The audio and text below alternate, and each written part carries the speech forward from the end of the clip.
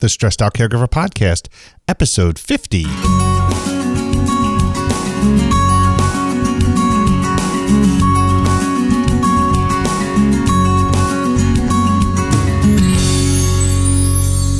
Hello, everyone, and welcome once again to the Stressed Out Caregiver Podcast, the show dedicated to providing tips and strategies to everyone caring for an elderly loved one.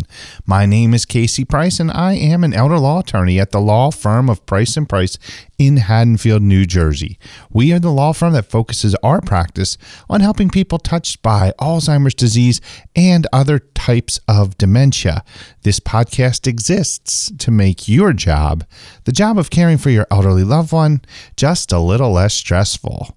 And today we're going to talk about 4 ways to build a living will, or in New Jersey, what we call an advance directive for healthcare. So there's really 4 ways to do it. And let's talk about each of those, and we're going to get into what I mean here, because this one, I don't know if anybody's going to listen to it. The name is kind of confusing, or it may not seem like this is really that important, but if you are named in somebody's living will or working with somebody who's preparing a living will, this episode could be really important to give a good understanding of what it is you're going to end up having to do as the proxy in the living will, or as someone trying to provide some help and guidance to an elderly loved one in the midst of preparing a living will, or again, as we call in New Jersey, an advance directive for healthcare. Now, we talked in a previous episode about the 2 different parts of the advance directive for healthcare, and they are the instruction directive, which is where you provide instructions regarding your wishes for healthcare in the event that you subsequently lack decision-making capacity and are unable to make those decisions for yourself at the time they need to be made. The other part, the second part, is the proxy directive. That's where you can appoint a healthcare representative in the event you subsequently lack decision-making capacity to really manage your own healthcare decisions, right? This is where you appoint the person to speak on your behalf. So the instruction directive provides instructions, kind of your written instructions about what it is you would want, and the proxy directive is where you appoint the person, the healthcare representative, to manage the affairs on your behalf and speak for you when you can no longer speak for yourself, to express that which you would or would not want regarding medical care or end-of-life care, because, again, you're unable to do it for yourself. Now, when you have those 2 issues, or those 2 items, right, the instruction directive and the proxy directive, it actually leads to a number of combinations when you create a living will or an advance directive, because in your document you can include one or both of those things. So you can have an advance directive that just has an instruction directive alone. So that's something you would create, where you would put down in writing what it is you do or do not want if medical care is needed at some time in the future and you can't express your wishes or desires for yourself. So you can put it in writing, and medical providers would see that. They would be guided by that, and that would be it. That would be your advance directive. On the other hand, you could create a proxy directive alone.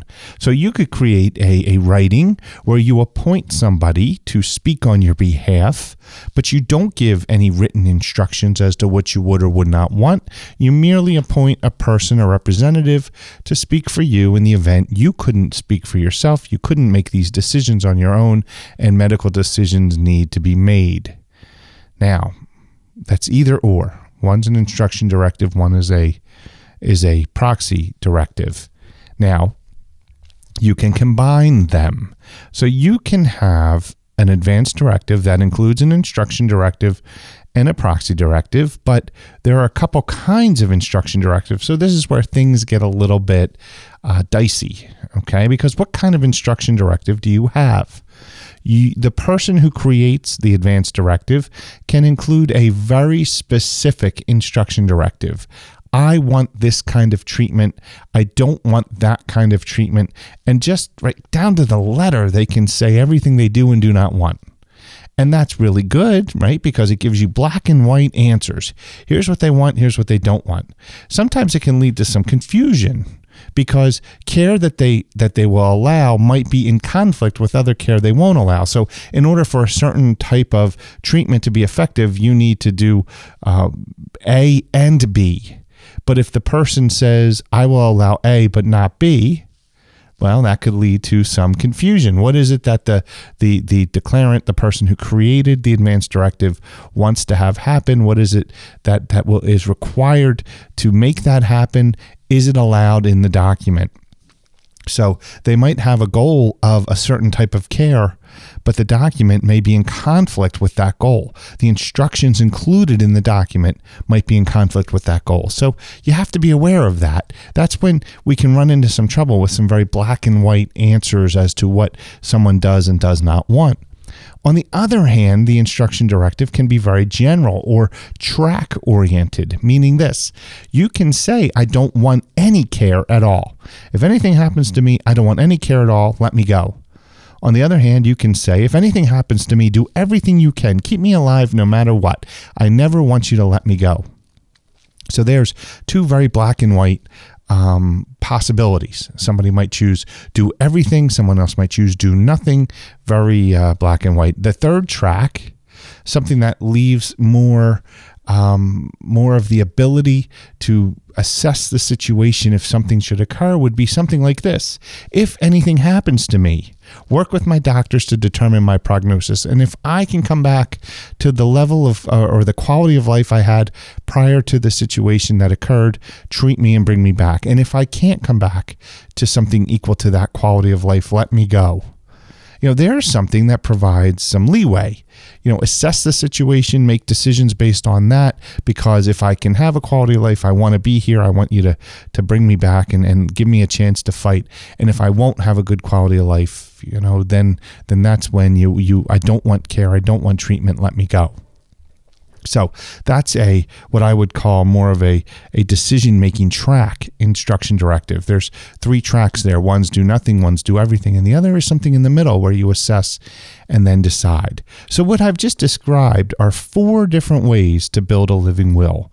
Let's go over them one more time really fast. One is a proxy directive alone, where you appoint someone with no instructions.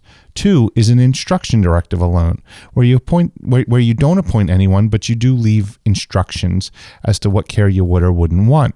Number 3 would be a very specific, or it's almost like 2A, but I call it 3, and then 4 is the next one. But number 3 would be you appoint someone to serve as your healthcare representative.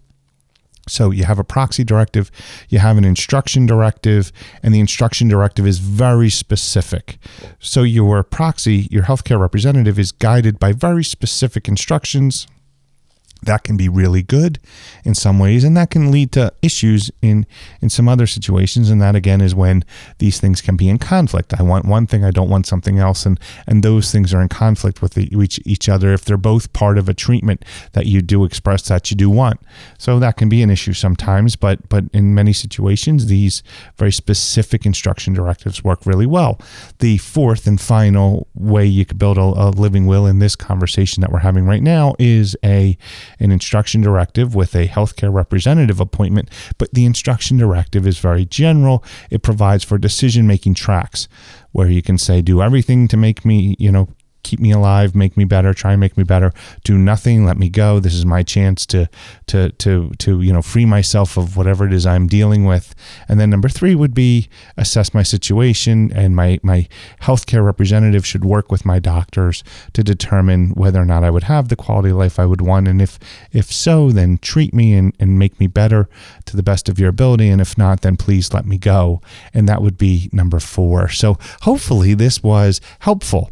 Hopefully you can look at your living will, or the one that someone has given you where they've appointed you their healthcare proxy, and you have a good idea, or not their healthcare proxy, but their healthcare representative, and have a good idea of what the document says, what it means, what your responsibilities are, and what it is they've decided, if they've left instructions, how they're put together, and what they mean to you as the healthcare representative. I hope you found this helpful. Of course, remember, please to share this information if anybody else might be serving as a healthcare representative for a loved one. This is really important stuff. And it, again, it doesn't give, I'm not giving every answer that's available, but I hope I'm giving enough information that it's making these things a little more relatable and reducing the stress associated with caring for an elderly loved one. Keep on the lookout for more episodes. I'm going to have more episodes about living wills coming up very soon, so keep on a lookout. They're coming, and let your friends know about the podcast. Again, if you know somebody who's dealing with this, share it with them. You will be their hero if you can turn them on to good, reliable information that allows them to deal with their elderly loved one situation in a better way. Please remember to subscribe to the podcast and leave a review at iTunes. I would really appreciate that. Of course, 5 stars and some wonderful words that say, if this has helped you, if this has reduced your stress, please share that so others see that and know that this is a place to turn to try and improve everyone's quality of life. Remember, if you want to leave me a question or a comment, you can send it to my email, kccasey@thestressedoutcaregiver.com. Once again, and as always, this show is based in New Jersey law. The laws in your state might be different. The content of this show is not intended to be legal advice, but rather information so you can find the help you and your elderly loved one need to provide each of you with the highest possible quality of life. Once again, I want to thank you very much for taking some time to listen to this today. My name is Casey Price. I am the elder law attorney at the law offices of Price & Price in Haddonfield, New Jersey, the elder law firm dedicated to helping families touched by Alzheimer's disease and other types of dementia. And until I have the privilege and pleasure of talking to you again, I wish you nothing but the best.